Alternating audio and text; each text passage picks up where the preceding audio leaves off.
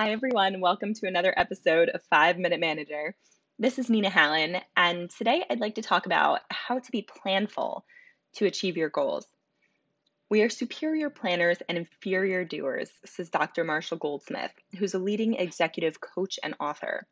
He says that we're good at planning, but it's a bit rougher to actually get things done. You can get moving by first acknowledging the 3 barriers that often stand between you and your goals.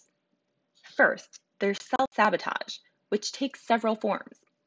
You need to write down your goals on paper or virtually, or they'll just slip away. You'll forget about them or underestimate how much time investment they need. Second, your environment may get in your way. Like we spoke about last week, you need to make sure your environment isn't distracting. Remove any social media notifications and even WhatsApp if possible. Maybe move your schedule around to carve out some time for that goal. Third, you may need guidance and help from others because what you're doing is very challenging. How can you surmount these barriers? Well, you need to follow a process that's backed by science, which we will talk about soon, to get yourself on track and keep you there so you can reach your goals. This process begins by picturing the future using an exercise called mental contrasting. Based on the book, Rethinking Positive Thinking, Inside the New Science of Motivation, written by a social psychologist named Dr. Gabriel Oettingen, the 2-part exercise works like this. First, you need to spend a few minutes imagining how your goal can come true. Be as descriptive as possible and include the feelings you'll imagine you'll have once you accomplish this goal.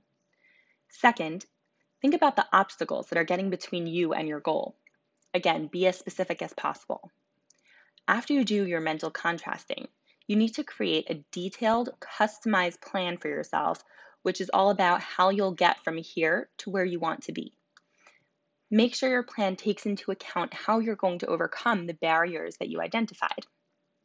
We've actually been working on this in HR. We've been creating goals, breaking them down into objectives, and forming critical success factors and barriers that are in our way, and how we can overcome them.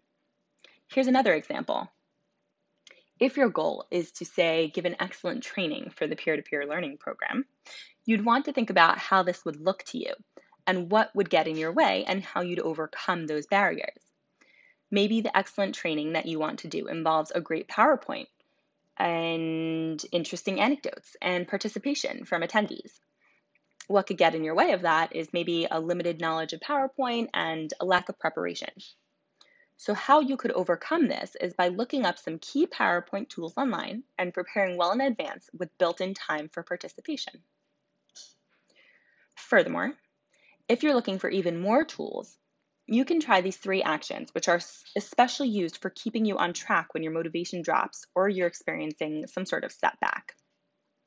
1, pay attention to what tools and tricks work for you and follow those.